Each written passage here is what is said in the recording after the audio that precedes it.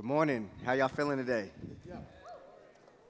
All right. I see some of y'all had y'all Wheaties. The rest of y'all didn't. So how the rest of you feeling this morning? Y'all all right? Amen. Amen.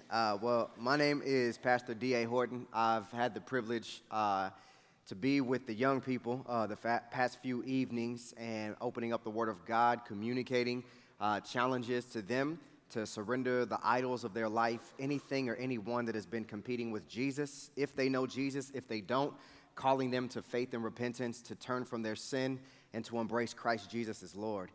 And the reality of that is to prime the pump so that this morning, all of us, from every generation present, every family that is represented, every community, every neighborhood, every school, every place of work would see that God is alive through the way that his children live out obedience to the Great Commission Jesus has called us to. And so what I would like is, if you're physically able, would you stand with me for the reading of God's Word? We're going to be in Matthew chapter 28, verses 16 through 20, talking through the Great Commission. And if you have your Bibles, feel free to turn there, Matthew 28, 16 through 20. I want to thank the sisters. There's been a few sisters that have helped me. I have some books and resources available in the lobby that deal with everything from how to proclaim the gospel to discipleship to how do we apply the gospel to every area of our marriage out in the lobby. And I always forget to say that, but I want to express gratitude to the sisters who stepped up to help with that so you can see them after the services. As we look at Matthew 28, 16 through 20, please allow me the grace to read this passage, and then we will pray, and then we will work through this text. The Word of God says, "Now the 11 disciples went to Galilee to the mountain to which Jesus had directed them. And when they saw him, they worshipped him, but some doubted. And Jesus came and said to them, 'All authority in heaven and on earth has been given to me. Go, therefore, and make disciples of all nations, baptizing them in the name of the Father and of the Son and of the Holy Spirit, teaching them to observe all that I have commanded you. And behold, I am with you always to the end of the age.'" Let's pray. Father, as we hear from your word, Holy Spirit, we ask that we would hear from you. And it is my prayer that I would just be simply a microphone to amplify what you were trying to speak to each and every hearer in this place. And I pray, Father God, through the proclamation of your word, that it would be handled with care and with concern for the hearts of the hearers and the lives that are represented here. And Holy Spirit, my prayer is that you would mobilize every single one of us, regardless of our ethnicity, regardless of our age, regardless of our socioeconomic reality, that you would mobilize us to be doers of the word by seeking to make disciples of every nation. These things we ask in Jesus' name, amen. You may be seated. In the context that we live in the United States of America, there's always this constant change. Families move in and out of communities. The demographic changes take place. Certain parts of our communities are being rebuilt and revitalized. Others are still neglected. We see generations come and go. Even as a lot of my aunties and my uncles are passing away, I have to deal with the reality that I am now the generation of the aunties and uncles. And looking through that lens and me remembering running around playing with my cousins when we were kids, now we're grown, married, and we have children, and we've replaced that generation. And all you see is constant transition and constant change. And then the reality of all this constant change, I feel like in my life, I'm looking for something that is stable, something that is steady, something that I can bank on that will never change. And when I look to the Word of God, which I recognize is an outflow of God who breathed the Scriptures into existence for us, is that we say theologically he is immutable, which means he does not change. So it's comforting to know that our God does not change, and it's comforting to know that this commission that Jesus has called his church to fulfill over 3 millennia ago remains constant no matter the change of our community, the demographics, or even our lives. So the question is, do we obey the culture that is changing, or do we obey Christ, who is changeless? And the reality of that puts a burden on our hearts to not compartmentalize Christianity to be something that we do for 2 hours on Sunday, but rather we would look at the gospel that consumes every nuance of our life, the way that we speak, the idols that we run to for comfort during moments of crisis and stress and pressure, the way that we speak to our children, the way that our children speak to us, the food that we eat, the hobbies that we have, everything should be filtered through the lens of the gospel. This is the faith that Jesus died and resurrected for, that we would have a freedom in God through Jesus to not be bound to the idols that we used to worship that don't love us back before we met Jesus. But that carries a responsibility and a burden. Because honestly, we naturally evangelize about the things that excite us. I can't go anywhere these days without somebody trying to sell me essential oils.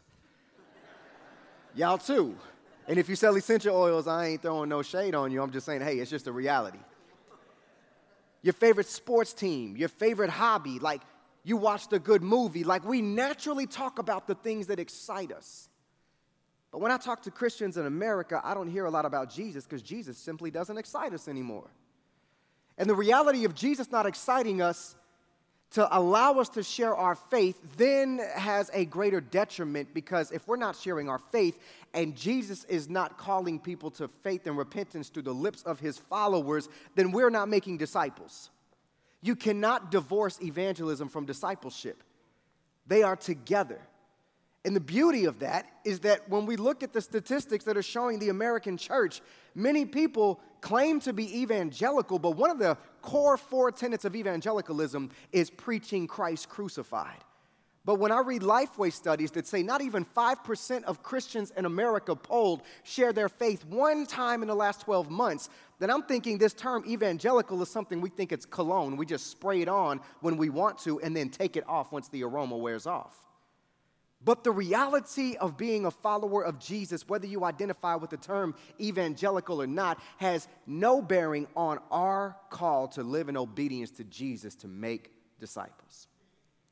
And so some of us may be fearful of, how do I make a disciple? What does that even look like? I've never been discipled. These are all things that we have inherited as American Christians. These are all tensions that when we stand before Christ at the Bema seat, that we won't be able to say, and Jesus will be like, you know what, you're right. I was never discipled.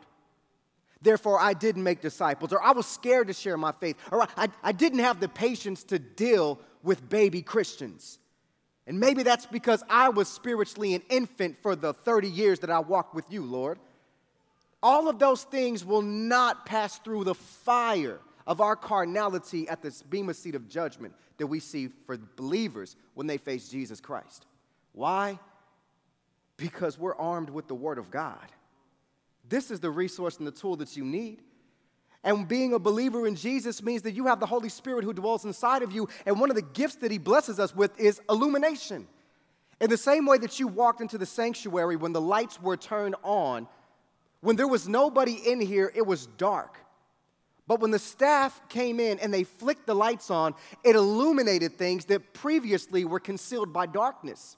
When the Holy Spirit lives inside of us and we engage the Word of God, he turns the lights on so we can see the practical truths of Scripture in ways that we were not able to see before, and then we have the responsibility to walk in obedience to that which we just read and now understand. All of this to be the appetizer, the mozzarella sticks, the queso blanco, chips and salsa, to the meatiness of what we see in this text. Because you could be saying, okay, yeah, I understand that this is a weighty responsibility. There's literally 300 plus million people in America. What can I do? What can I do as one individual? Well, here's what you can do. You can walk in obedience to what Jesus has commanded you to do as his follower.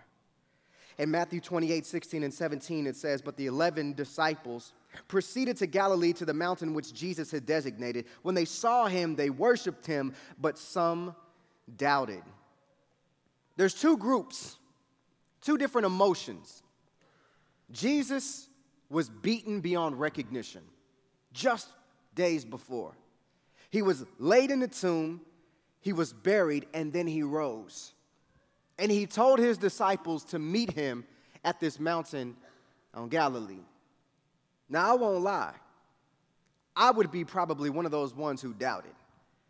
I would not be super spiritual and ready to worship like this other group of people was. I would be like, bruh, can we just step back for a minute and process what all has went on?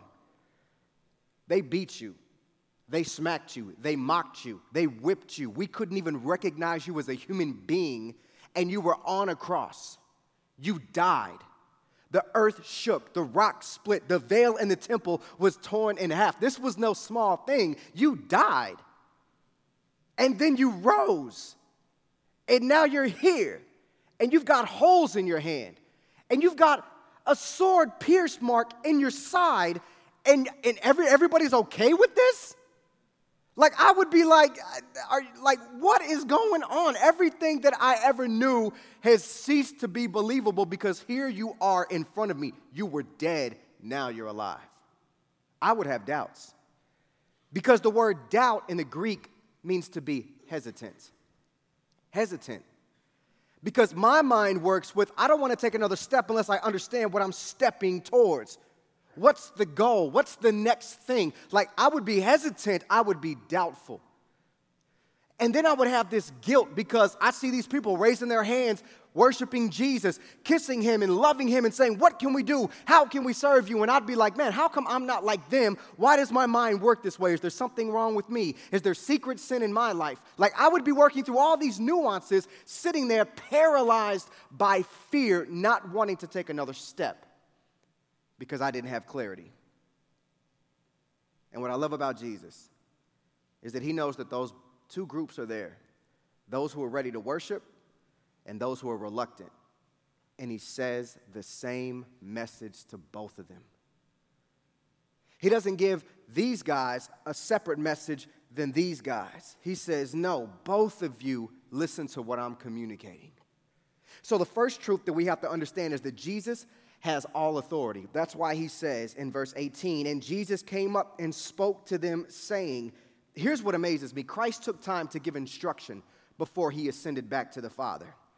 Same thing in the upper room. He provided comfort and he promised comfort to his disciples, who he told them very explicitly, repeatedly, the Son of Man is going to be betrayed.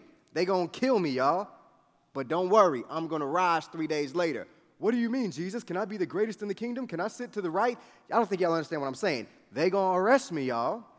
They going to kill me, but I'm going to rise again. Hey, Jesus, can I sit on your right hand? Okay, listen, y'all, one more time. Listen, they going to arrest me. The chief priests, the elders, that's the demographic that's going to arrest me, okay? They are going to crucify me. The Son of Man must be lifted up, okay? I'm going to die, and then I'm going to resurrect. Jesus, aren't the buildings beautiful? Y'all missing it. They constantly missed it. And then when it happened, then they were like, where'd he go? Why did he leave us? Jesus knew that was going to happen, so he comforted them beforehand. And he said, don't worry, I've got to go away so that the Comforter can be with you. I won't leave you as orphans. I won't abandon you.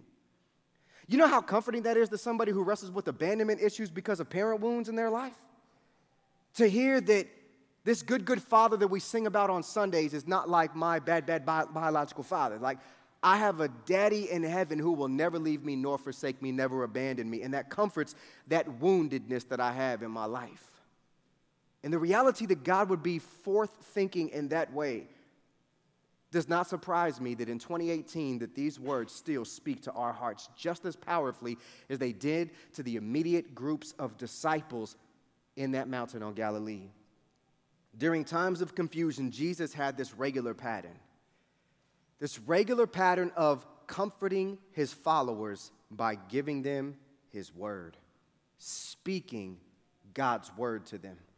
In our lives, we roll through issues, times of conflict, times of crisis, times of confusion, and I would challenge us to catch a cue from Jesus' rhythm, to take time to be disciplined, to re-engage with God's word. When we stop the spiritual discipline practice of reading Scripture, we're not hearing from God. We would rather hear from various voices, or we put the burden on somebody else to get a quote-unquote word from God to speak to us to give us clarity, when the word of God is completely sufficient enough for us to have our hearts put back on Jesus, focus on the cross, receive the truth of the gospel, and then walk by faith where the Holy Spirit leads us. We don't need to hear the voices of the culture. We don't need to hear the voices of celebrities and politicians to know what our move in life is supposed to be. We must know the Word of God. If we know the Word of God, then we know what's the Holy Spirit and we know what's the spirit of the age. But if you're not engaging with the Word of God, you are going to be one who is tossed to and fro like a small boat in the middle of a storm in the ocean. You will have no grounding, no anchoring if you are not engaging with God's Word. Jesus comforts his followers by giving them God's word. And this is what he says: all authority has been given to me in heaven and on earth. This word all means complete, total. This word authority means having absolute power and control. What Jesus is telling them is that I have complete, total, absolute power and control. Nobody can overthrow my rule. There is no coup d'etat that will be successful in taking me off of the throne of the universe. I have risen. I have defeated death, hell, and the grave in sin, and I give life eternal to all those who will humble themselves and say they can't save themselves, and I'm the only qualified Savior for their soul. And I have authority then to give life. I have authority then to give you permission to go do whatever I say. This should have not caught them by surprise. In Daniel chapter 7, verse 14, it says, and to him was given dominion and glory and a kingdom, that all the peoples, nations, and men of every language might serve him. His dominion is an everlasting dominion which will not pass away. His kingdom is one which will not be destroyed. In Ephesians 1:22, we are reminded, and he put all things subject under his feet. Jesus is the his, and gave him, Jesus, as head over all things of the church, which is the body of the fullness of him who fills all in all. And we recognize Philippians 2:9-11, which says, for this reason also God highly exalted him, Jesus, and bestowed on him, which is the name above every name, so that at the name of Jesus every knee will bow, those who are in heaven and on earth, and every tongue will confess that Jesus Christ is Lord, to the glory of God the Father. So Jesus has all authority. Jesus is the sovereign ruler and king of the universe. Jesus is working to establish a kingdom that we are participants in, that he has called us in commission to go out to the lostness of the world and say, repent and become a citizen of the kingdom, or receive the king's wrath. There is no in between. You either are a citizen or a recipient of wrath. And because God does not rejoice at the passing of a sinner, he wants all to come to repentance. And he says he has all authority to accomplish this reality. So it is a privilege that he includes us in his kingdom work. If Jesus Christ has been given all authority to those who know him personally, then the question must be asked, then what benefit does that give us? If we know Jesus and he has all authority, then how does that benefit us? Well, I think the answer is this. It's to obey his command without fear, because he has given us permission to go and fulfill the Great Commission. He has all authority. The second thing we have to realize is that now we go to all nations. He says, go therefore and make disciples of all nations. In the Greek, there's only one verb that's modified by three different participles. Number one, the verb is make disciples. And the way that we make disciples is by going, baptizing, and teaching. The word go is written in such a way as you're going, meaning your life should already be in rhythm.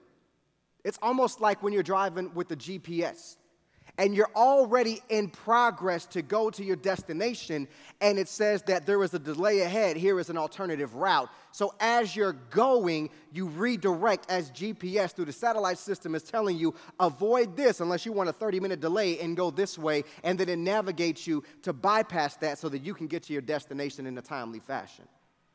The reality is we are the GPS for our society today, and the Holy Spirit is the one that is guiding us and leading us as we're going, because we are gospel-proclaiming servants. He has called us to go out and make Jesus known, to tell the lost world that salvation is a multifaceted gift, and then we give the invitation for the non-believer to put their trust in Jesus Christ to be the Savior of their soul. As we're going.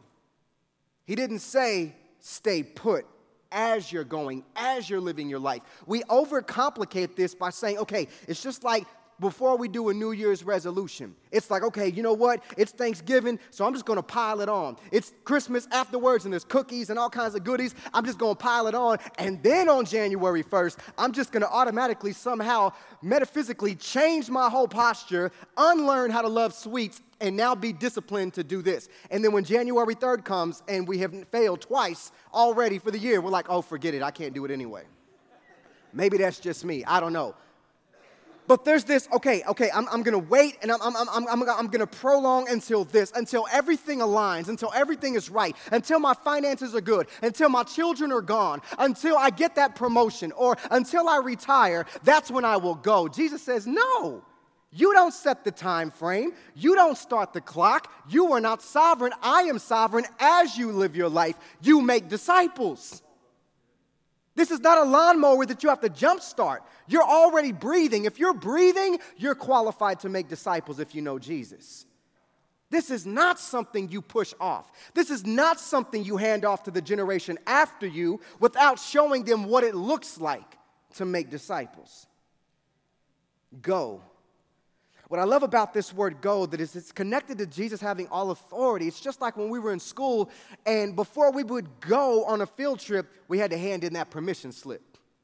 The permission slip from our parent or guardian, that signature carried the power to say, I am giving my child the privilege and the right to go to this field trip that is going to be chaperoned by school personnel. If we did not turn in that permission slip, we had two choices. Be one of the kids that had to stay behind and stay in school and do the work that was assigned by the substitute, or lie and sneak on the bus and face the consequences when you get caught. That permission slip was the power. That permission slip gave you the authority of your parents. It didn't make you the parents. The permission slip did not give you the power.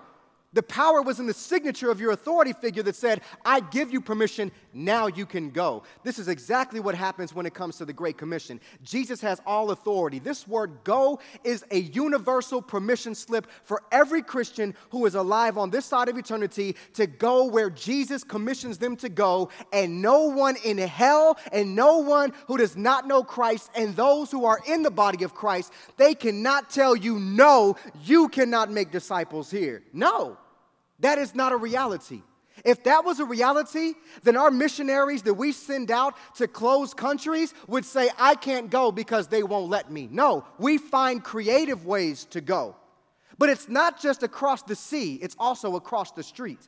Because the mission field is where anybody lives who does not know and worship God. And guess what? That is right here in our own backyard. It may be in your own home. Your home is a mission field if it has non-believers living inside of it, including our very own children, including our spouses, including our parents, including our grandparents. That's the mission field. We have to stop compartmentalizing mission to be, oh, I send a check so they can go while I stay comfortable. No, mission says anywhere where non-believers do not know God, that is the mission field. My place of work, the place I get my hair cut, where I do my grocery shopping, where I go to Walmart. If there are non-believers present, I am in a mission field. So the prayer is that Christians would begin to recognize a burden for the lost, a need to make disciples. And the reality of that would cause us to have eyes of missionaries and hearts of evangelists, because we know that we have the permission of our God to go. We're not called to build a Christian bubble enclave to retreat and become recluse and isolated from the world. We're not called to do that. What we're called to do is go. And when we meet the lost, when we meet the non-believer, we're not called to simply make converts where somebody exchanges one system of faith for another. We're called to make disciples.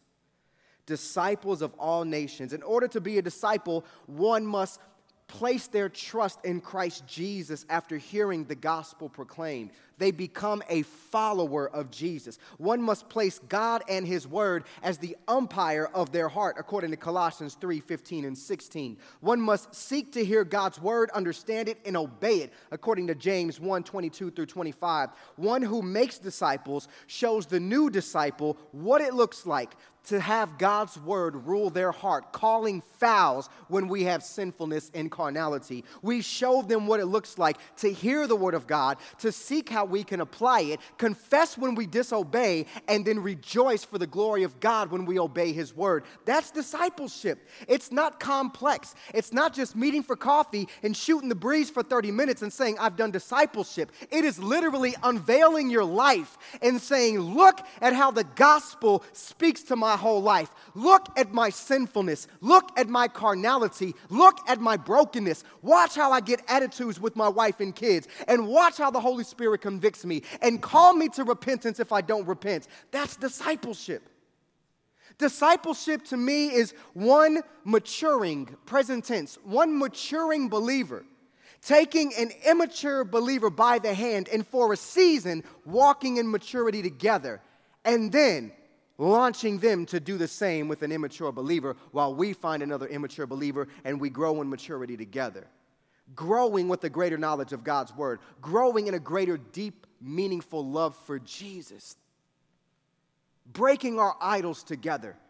Confessing our sins. Walking in the fruits of repentance together. Showing the onlooking world that our God exists. And the tangible evidence are the billboards of Christians who are seeking to live in humility while asking the non-believer to consider making Jesus their Lord.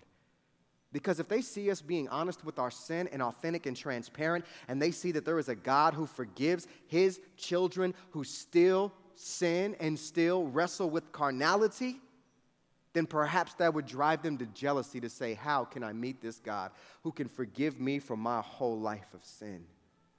How? But they won't know that if we're not living with open, authentic transparency. They won't know that if we compartmentalize our Christianity to just the four walls and brick and mortar of this building. We have to see and show how the gospel saturates our entire lives. Biblical discipleship is intimate. It's sharing our lives. It's intense with times of instruction and times of living it out, but it's not indefinite. There must come times when we raise people from being pupils to peers. If we're discipling somebody for 20 years and they're not making disciples, we have to ask ourselves, have I really been discipling them in a way that's in accordance to the Scripture? Have I been discipling them in Christ or discipling them in my carnality? Am I just seeking a comfortable friendship, or am I showing them this is how you multiply the essence of our faith in the life of somebody else? As I've done with you, go and do the same. It doesn't mean that you sever the friendship after you've raised them to peer. Is that it shows that there's a different dynamic in the relationship. If they're not making disciples beyond that time that they spend with you, you really have to assess your method of disciple making. I've had to do this. And I call others to do this, because it's not about building an enclave. It's about equipping warriors who are living on the front lines of the mission field. Discipleship should be our DNA. All nations, which means every ethnicity.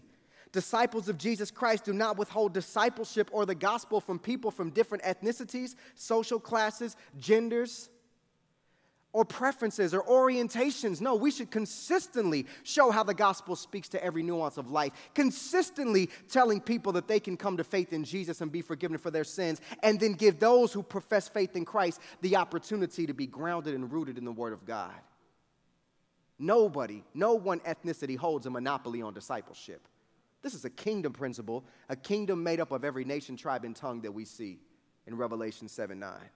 God's Instagram feed is the book of Revelation. And when you read the book of Revelation, you see the city that we're marching towards. The city that we're marching toward is multi-ethnic, multi-linguistic, and multi-generational. The reality of our discipleship should mirror and show the onlooking world this is the place that we are going to spend eternity. This is the place. And that should be reflected in the rhythm of our lives. See, Christ is our chief cornerstone. The whole role of a cornerstone in a building like that we're sitting in is it brings two opposing walls to itself to set so the foundation can be laid. Jesus is the cornerstone of our faith. We just sung about it.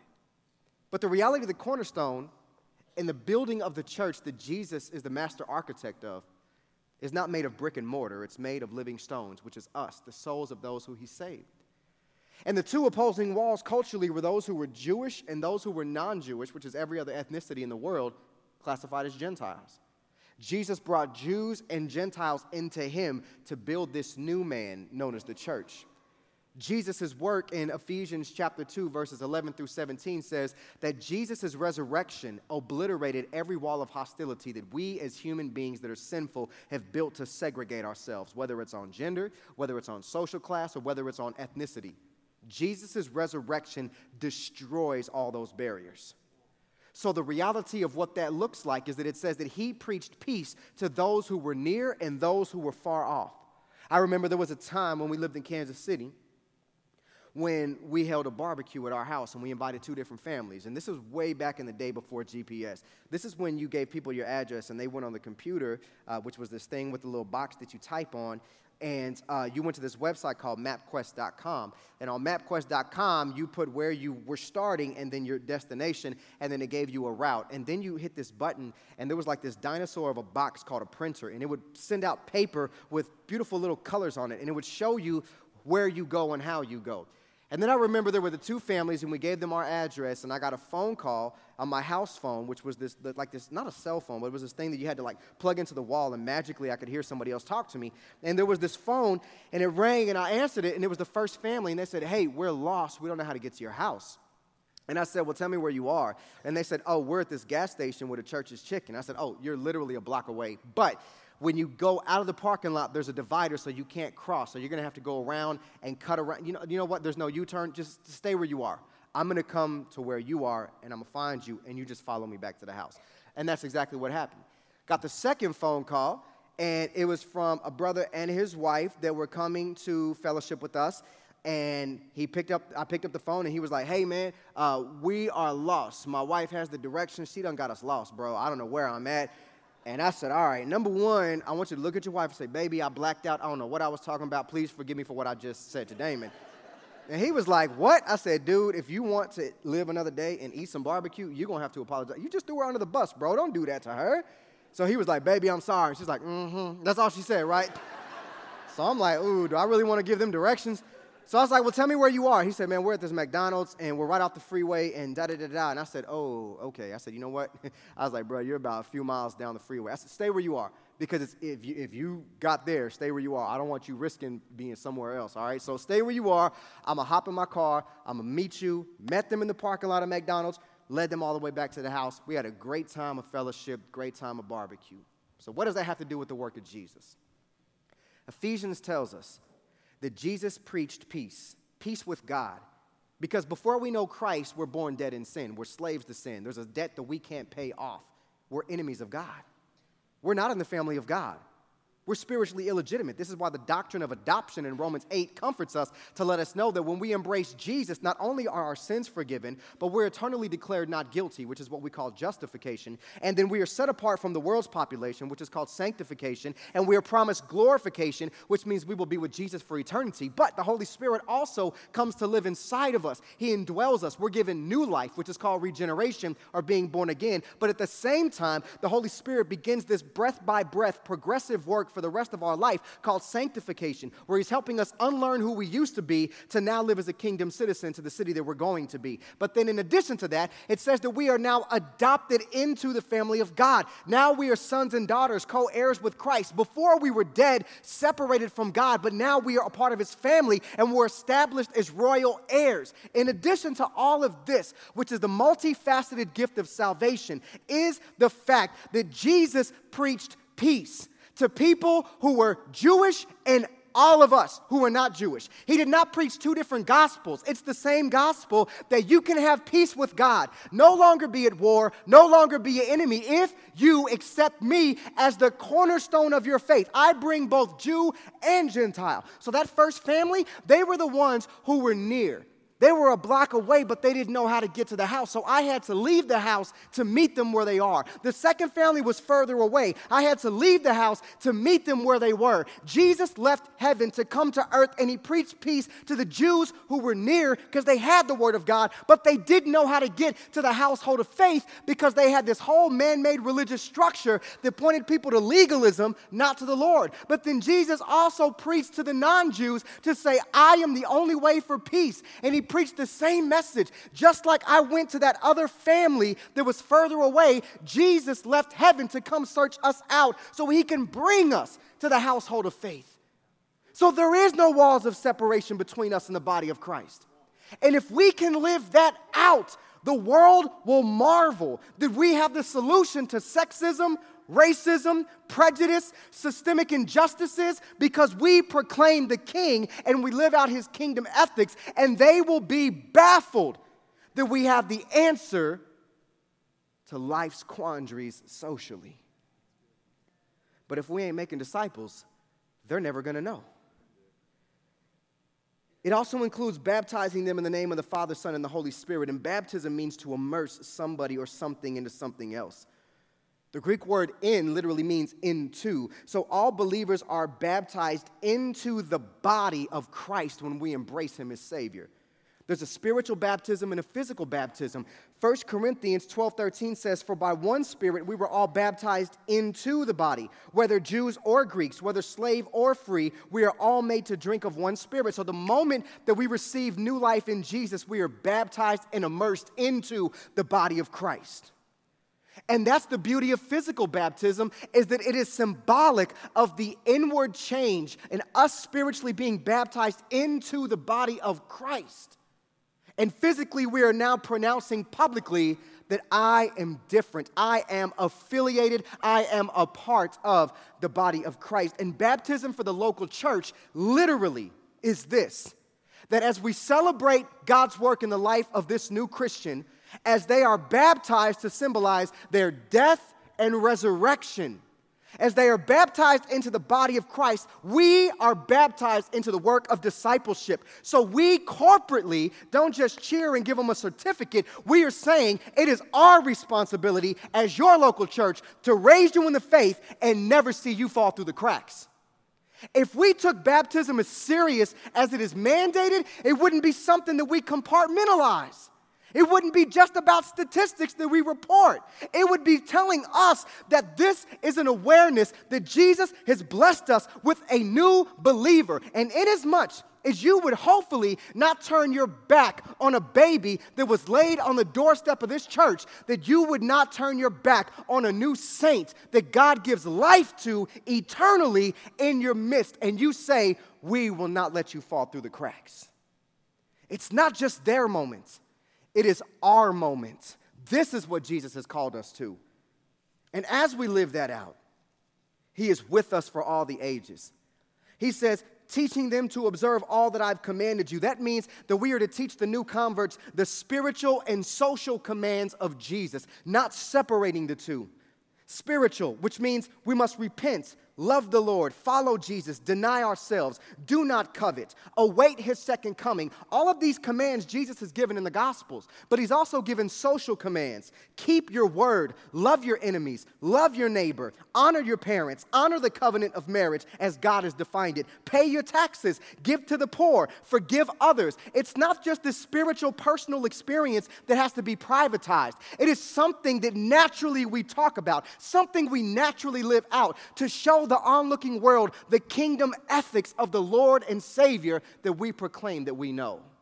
And when they see that, prayerfully the Lord will draw them to jealousy to say, I want to be a part of this coming kingdom. And Jesus comforts us by saying, I am with you always to the end of the age. He promises us that he is going to be with us for the whole of every day. As the worship team comes up, I want you to wrestle with that. The fact that Jesus will never abandon you. The fact that the love of God the Father does not fluctuate with your obedience or disobedience to the command. Because I'll be the first one to admit, honestly, I have not lived this command out perfectly. I have not. In fact, even my sinfulness and my carnality, that I choose comfort of self over the commission of my Savior has been far too many times that I can count since I've been walking with Jesus. But the reality is, all of my deficiencies, all of my disobedience points me back to the perfect life of Jesus Christ. He is the model of discipleship. And knowing that he lived the perfect life that I could never live, knowing that he died in my place and took the execution sentence that was due for me, knowing that he rose from the grave comforts me that I can freely confess my disobedience to this passage and confess my sin and repent, which means now I change the dynamic of my lifestyle to walk in obedience. And the fruit of repentance is making disciples. So no matter where you are, no matter where you've been, this is a call to faith and repentance. This is a call for you to analyze your life. This is a call for you to analyze, have I been a faithful steward of the gospel? Who in my life have I genuinely discipled in obedience to the word of God? How long have I been walking with Jesus? And is there a legacy of believers that God has privileged me to rise up that I can say with obedient, yes, I did this? If that is you, praise be to God. Don't stop until you see your King. If that is not you, don't beat yourself up. Don't allow guilt to paralyze you. Don't let your heart grow hard. Take this as a comforting, gentle rebuke from your Savior to make it right with him. And as you're going forward from this moment, make disciples. He's giving you the opportunity. Let us pray. Father, I pray that during this time of singing and reflection that you would speak to us and you would highlight, Lord God, the things that may be embarrassing for us to think through, the failures that we can either be convicted by and come to the cross, or we can allow ourselves to sit in condemnation that is not due to us. I'm comforted by Romans 8:1 that tells us that there is no condemnation for those who are in Christ Jesus, which means, Father, you have no wrath to give your children, but it's a comforting word of discipline and correction that you give us when we're not walking in obedience. So may we be comforted by knowing that we serve a God that freely forgives us, loves us, and gives us the grace to walk in the fruits of repentance. And if there are any here that do not know Christ, Father, I pray that you would draw them to Jesus, that they would hear the truth of the gospel, that you know their sinfulness and you love them. You demonstrated your love for them 3 millennia ago by allowing your Son to take the punishment that they deserve. And he rose from the grave, showing that he now gives life to those who come to him. So may they drink freely from the waters of living life found in Jesus, and may they come to Jesus. For it is in his name we pray.